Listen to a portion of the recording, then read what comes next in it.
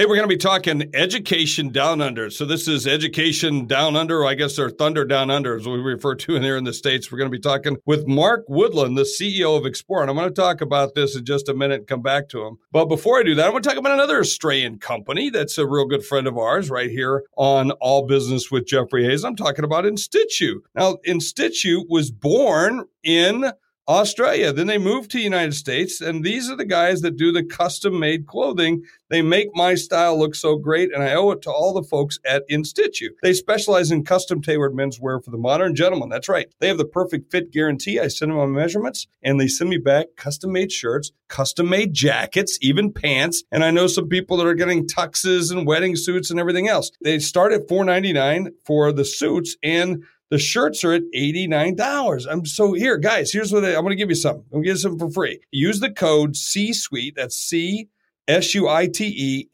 C-SUITE New York, to receive. You get 2 free shirts when you spend $499. So that's like $160 right there. Or maybe it's almost $170 right there, $168 to be exact. So there you go. Got to go with that. So I'm talking now in this interview with Mark Woodland. Mark, his story starts with his mother. You're going to hear about this. He was a school teacher. He was in the military, left the military, became a receptionist. Okay? I'm not knocking receptionist. Okay? But became a receptionist. Now he's the CEO of his own company, Explore, and he's changing the way we look at education in Australia, and that's going to move across. I like to spot trends. I think this is the trend that we're going to see. These guys are going to be big. They're changing the way that you do things. I mean, I fill out forms when I go to pick up people or go to the doctor and go to this, and he says, I'm done with that. He's changing it. And so he's taking care of the business, and with the business, you get a better educated student and a more fun experience for the kids. So here we are talking today, right here in All Business with Mark Woodland of Explore.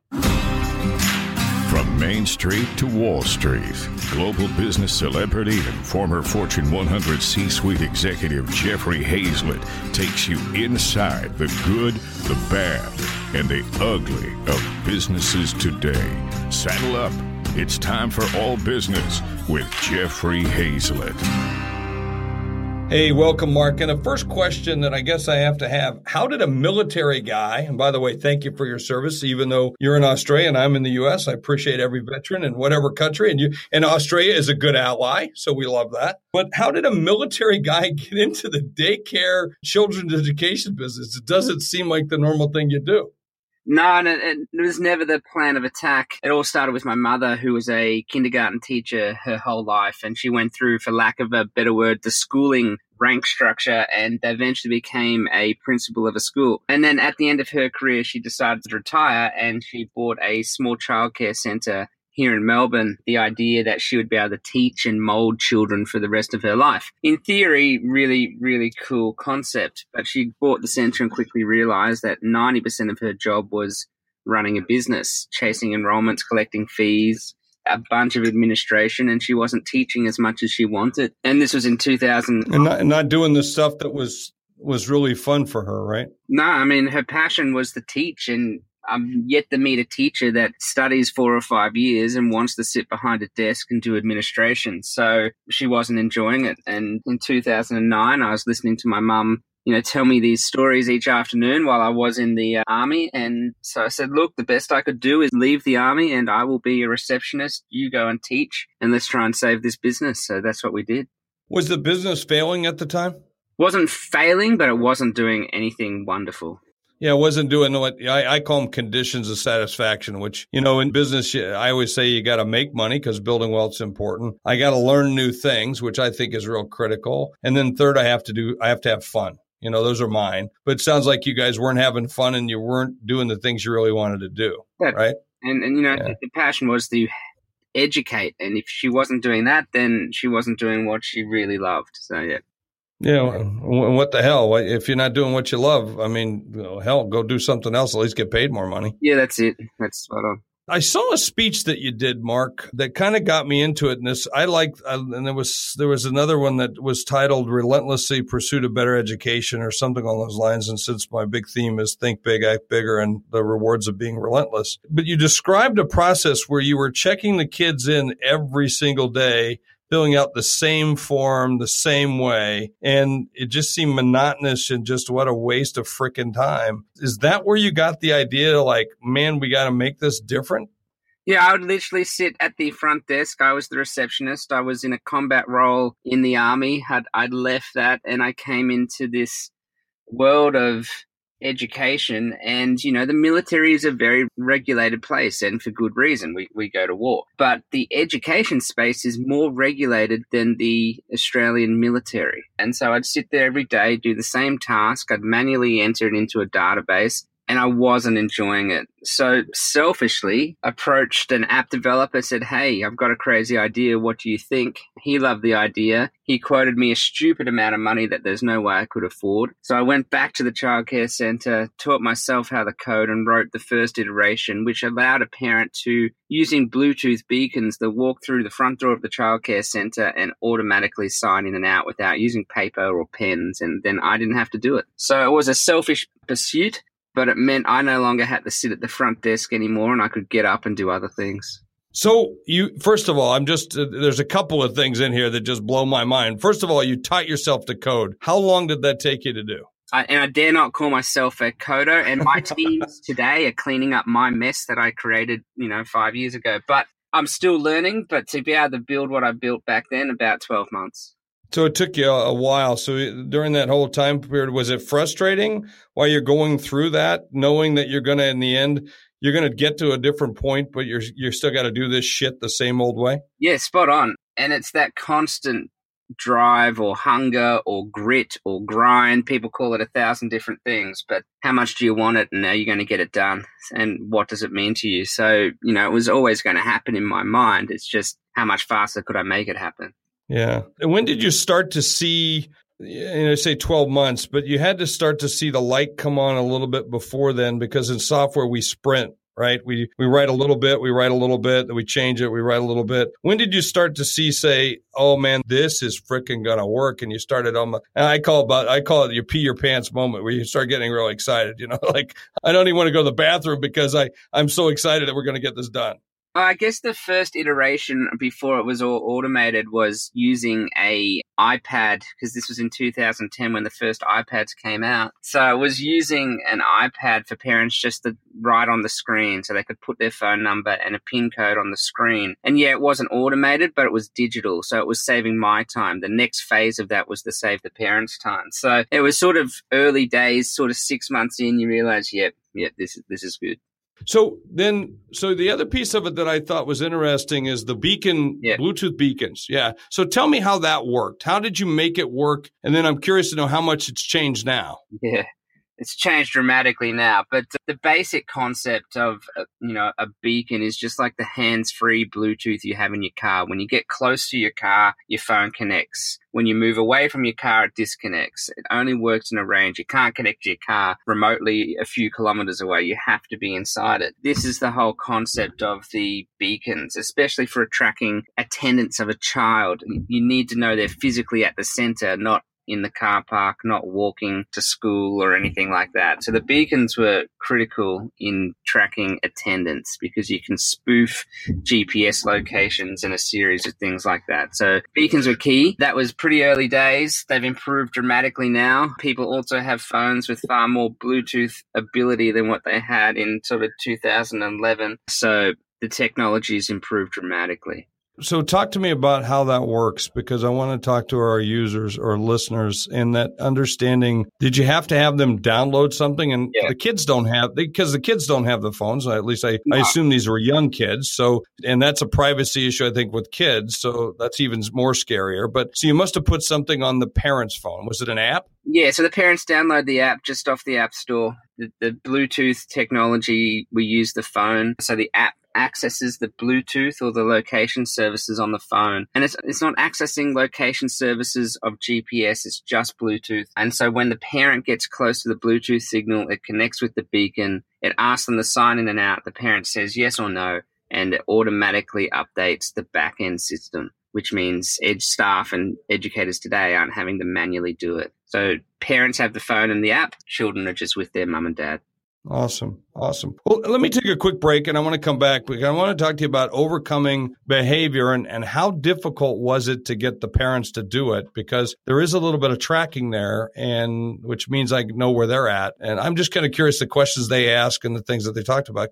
But before we get to that, I want to talk about how we spend our money and how we spend our money in so many different ways and invest in unimportant things. We're certainly having a great conversation with Mark Woodland, the CEO of Explore, as we're talking about software for children and education. But it's time for us to start investing in our most valuable asset, which is ourselves. And so I really encourage my fellow C-suiters out there to check out the service from Elytra Health. So visit Elytra, ELITRA health.com and schedule an appointment. So this is where my wife and I, back a few months ago, went to the clinic or went to their service. It's on the Spotlight atmosphere, got tested for all kinds of things. And I do know some people who it's altered their life. It certainly changed my life, made me want to get back into shape and do some certain things so that I'm more healthier. And so they run a battery of tests all day long. At the end of the day, I got to sit down with a doctor for a couple of hours. Okay. I said hours, not minutes, hours. And we went through all the charts, all the things. Hey, I found out I got a lot of bones, density, big bone density. I'm very proud of that. So anyway, there are lots of things you find out about yourself because they touch you and probe you in places you don't touch yourself. So, and they give it all these results back in the same place, the same day. That's freaking unbelievable, because if you go anywhere else, I'm telling you, it's weeks and weeks and weeks. And then they follow back up a couple of weeks later, check in with me, and they've been following up ever since. So go visit Elytra Health. It's going to cost you a little money, but hey, I think you're worth it. All right. So Mark, I'd like to get back and talk a little bit. How difficult was it to be able to talk the parents into doing this? Yeah, it's incredibly hard. And if you go back sort of 2011, location services and tracking yourself wasn't a big thing. It was still a big, big privacy issue. It goes beyond just software and technology. The parents deeply trusted us. They trusted us, one, to look after their children every single day. They trusted us to educate them, and they trusted and put a lot of faith in us to be able to do this. So they took a leap of faith in us. We explained what the technology was trying to do. And in fairness, it was actually saving them a lot of heartache. Because when you do sign in attendance with parents in Australia, that's how you get paid your childcare benefits. In this country, we have a very high amount of benefits that are paid for childcare. So it's important the parents do sign in and out. So it was sort of a double-edged sword for them. They knew the benefit of it. They were uncertain about the technology. But I also think that's part of a tech company's role, is sort of drop the arrogance and help and support people through the different technology changes. I got to imagine, Mark, back then, people were like, wait, you want to do what? Are you kidding me? Yeah. There was a little bit of that, as opposed to today where everybody goes, okay, how do I do this? Because it's so accepted, right? Yeah, and it was right. And it was explaining very clearly to them that I'm not interested where they go in the afternoon or who they hang out with or what they do at home. Couldn't bother me one bit. All I want to know is that you're here with your child, you're safely in the center, and you can safely go to work. So it was explaining the whole purpose of it and the why behind it. I think with anything, once you get down to the why, people understand. So as a developer now and what you're doing, and I want to get into more about the other things that are going to come out of this, because it's more than just checking in, right? And without question, it's changing the way that we look at education, the way we serve up education, because I'm going to imagine I'm just going to get predictive, and I haven't looked at all your stuff yet. But I can know when they come in, when the kid comes in, I can start serving up certain kinds of content based on that. All right. I want to get to that in a second, because I think that's really cool, because it's kind of like I tell people all the time, it's like my bartender at a certain bar. I'm going to go there tonight, by the way, and I'm going to have a dinner. And as soon as I walk in, they will start pouring my scotch. They don't have to ask me. Okay. Now, that's kind of what an app does if it really knows you well. Yeah. All right. So is it today easier to, it's certainly overcome the security, but as a developer, is convenience trump security now? I think between 2012 and probably 2015, 2016, I would say yes. With all the changes in the world and everything that's going on and the shift sort of away from social media, I think privacy trumps all of it now, especially with some of the things that are happening with Facebook in the world. And I think people are more aware of privacy. And I think a younger generation really aren't interested in large groups of people anymore. They've actually gone back to sending text messages between their friends, and they have these small groups. So it's a really cool thing to see. Well, that's an interesting. So I would agree with you that I think we're cocooning back to smaller groups of networks. Yeah. Which in the end is about the privacy issue. But I still believe we're willing to let people know a lot about us in order to get the convenience of the stuff that we want to use. Yeah. That's so do you believe it that way? I mean, that's the premise I have. I totally get what you mean in terms of, hey, I don't need to broadcast this out to 5,000 people, 5,000 friends. I mean, excuse my language, but who the fuck's got 5,000 friends, really? Yeah, I agree. Yeah. You know, I'll do it to a shorter amount of people, but I want them to know where I'm at. I want this app to know what my favorite things are. I want you to serve up ads to me that are relevant and not anything. So don't you think that's still going to be a big thing for the future? I do. I think targeted advertising is amazing. I love it deeply. I love logging onto social media and seeing the stuff that I want to see. I think there's nothing better. But I also think we have an expectation that we can have that. But to get that type of content, you have to share it with a much bigger audience than just 30, 15 friends that you might have in your small network. So I think there's a sort of a gap there of our expectation of convenience and what it actually takes to have convenience. Like I'm a big believer, if you think social media is private, you're probably smoking some pretty awesome drugs, but you're on social media with the understanding that it's not private. Even as much as we might want it to be, and you sort of have to give up something to get that convenience. So convenience comes at a cost. So talk to me about where you're at today. You guys, as I recall, started in a little 4-seat place. You started really small. Again, you started with as a receptionist, your mother's business. And now I think in Melbourne, you told me you're in Melbourne on Burke Street. You might say it was, I would call that Bork Street. You say it's Burke Street. Okay. So tell me about the size of the company now and and where you're at and what the focus is.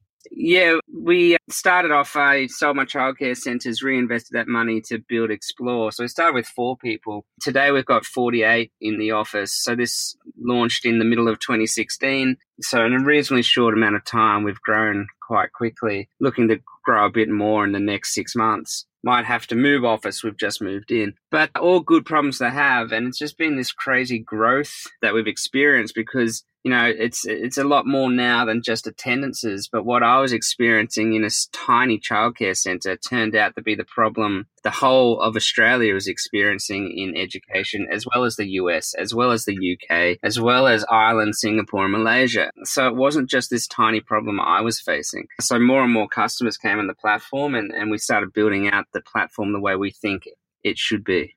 Well, and you say you're trying to change education. So how?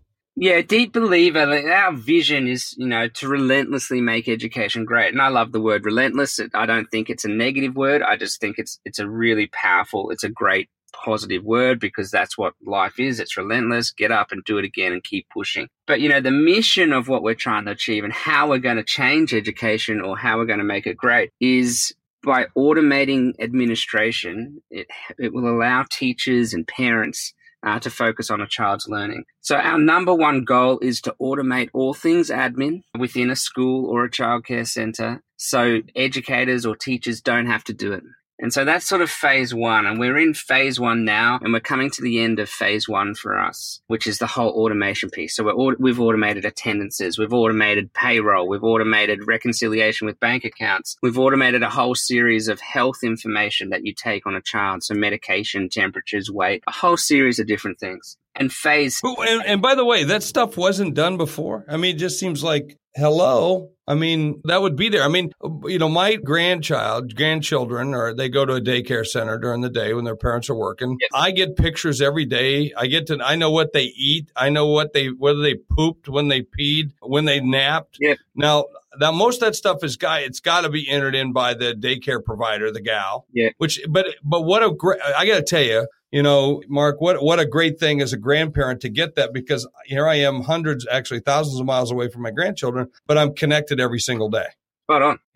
Yeah. And we see our customers as really 3 people, which is, in the world of education, a lot of companies, not just software, have the natural tendency to say, we're in education, so we'll put the child first. And they're technically right. We don't do it that way. We're a big believer that if you put the business first, and you solve for the business. So make sure they've got great finances, make sure they can collect enrollments and they're always full. We believe that flows down onto the teacher. So we're solving business issues first. We're solving time. So we sell time back to the educator because you're spot on. They're the ones that have to document all this information. So how do we make that easy? How do we speed that process up? How do we automate it? How do we use voice and a series of things? And then the final piece in the puzzle is the parents and grandparents, and all they want to do is connect. That is it. Yeah. They want to connect with their children. They want to know they're okay. And in fairness, they want to be involved in their child's learning. It's really simple. So we solve for those three before we even think about the child, because we get those three right. Guess who's going to win naturally? The child. So that's sort of how we focus on it instead of child first. It's a bit backwards, but we believe it works. So yeah, none of this existed previously. I mean, you've got the difference with Explorers. It's one system to do all of that, where, you might get photos or videos, but the center has to use an app for that. They might have to use a different piece of software to do their finance, a different piece of software to do their rostering, a different piece of software to do something else. 5 or 6 different pieces of technology that do the one job. Explore does it all in one. And I assume it's a SaaS model? Yeah, it is. Yeah. Yeah, what's fantastic. And so let me then ask you the next question, because I'm sitting here, I'm listening to you, and I'm, Mark, very impressed. Not that you need to be have that accolade from me, but look, your mother was, I don't know, what'd your dad do? I'm kind of curious. My dad, it's probably a good question. I didn't actually really know my dad super well. He sort of left my family when I was about 5. So what I do know, he was an economic advisor. I still don't really know what that means. Yeah. To the government. So that's really as much as I know about that.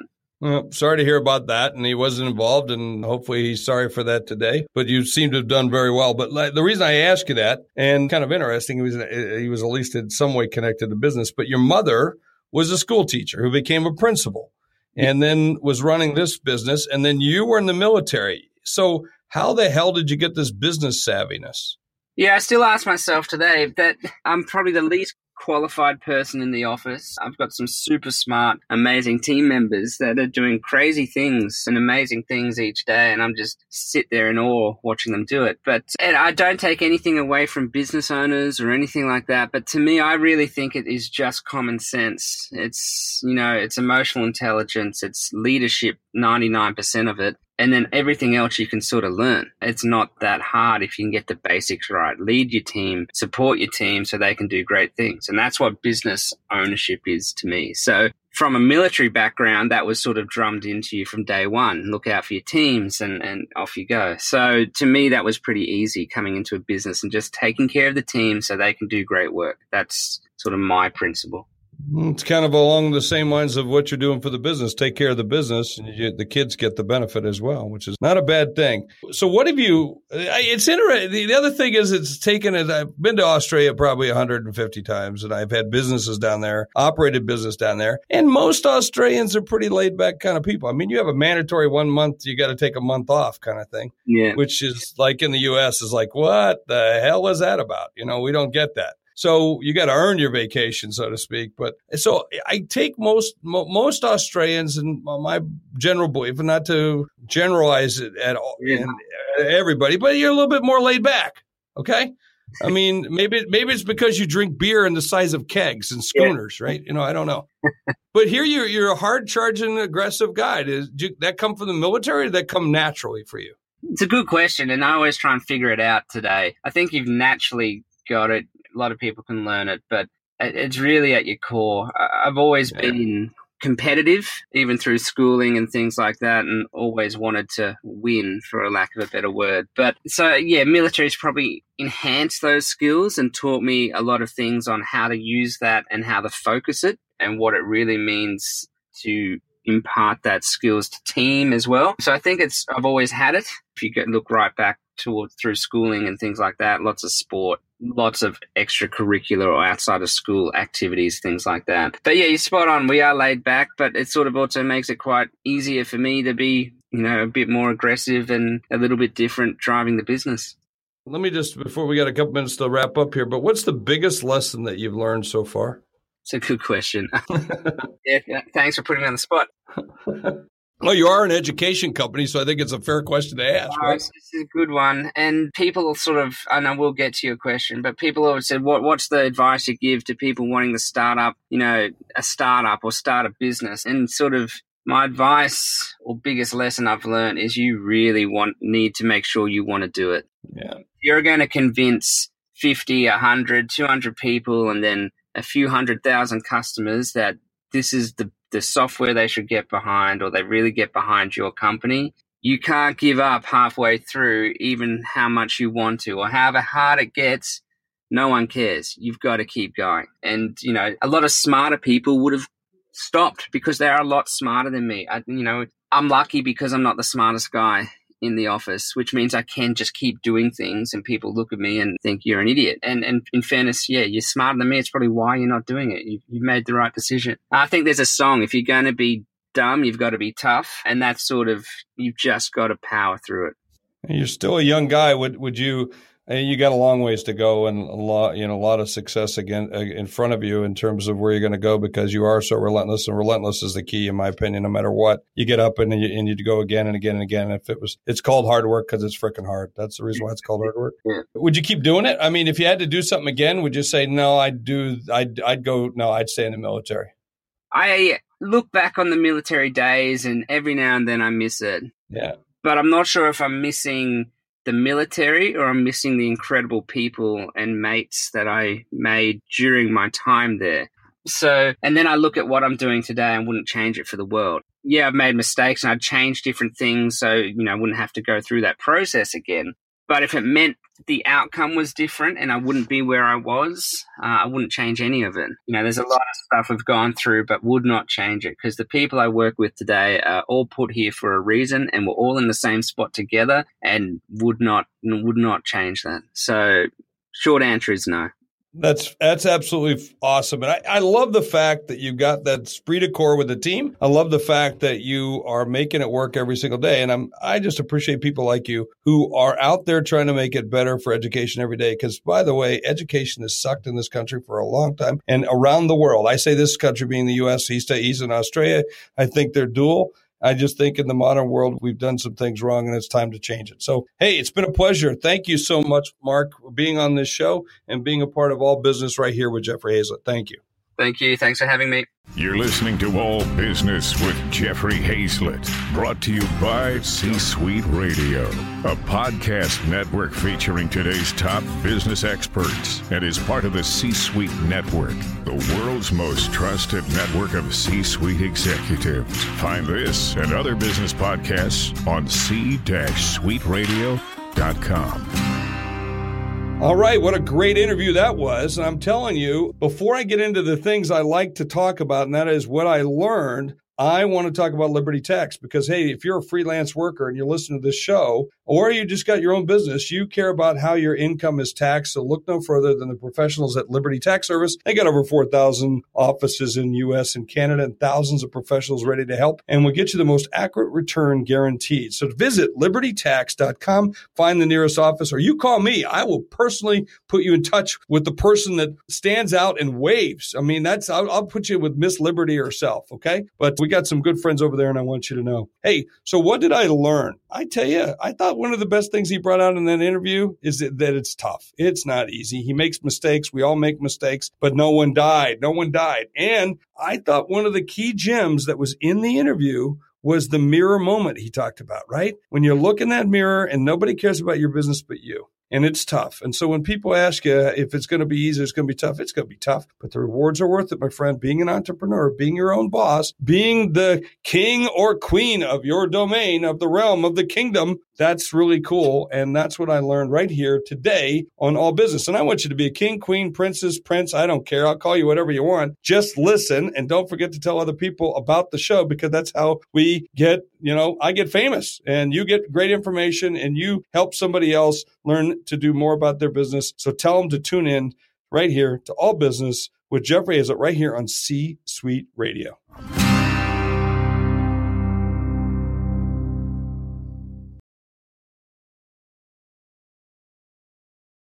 This podcast is a part of the C-Suite Radio Network. For more top business podcasts, visit c-suiteradio.com.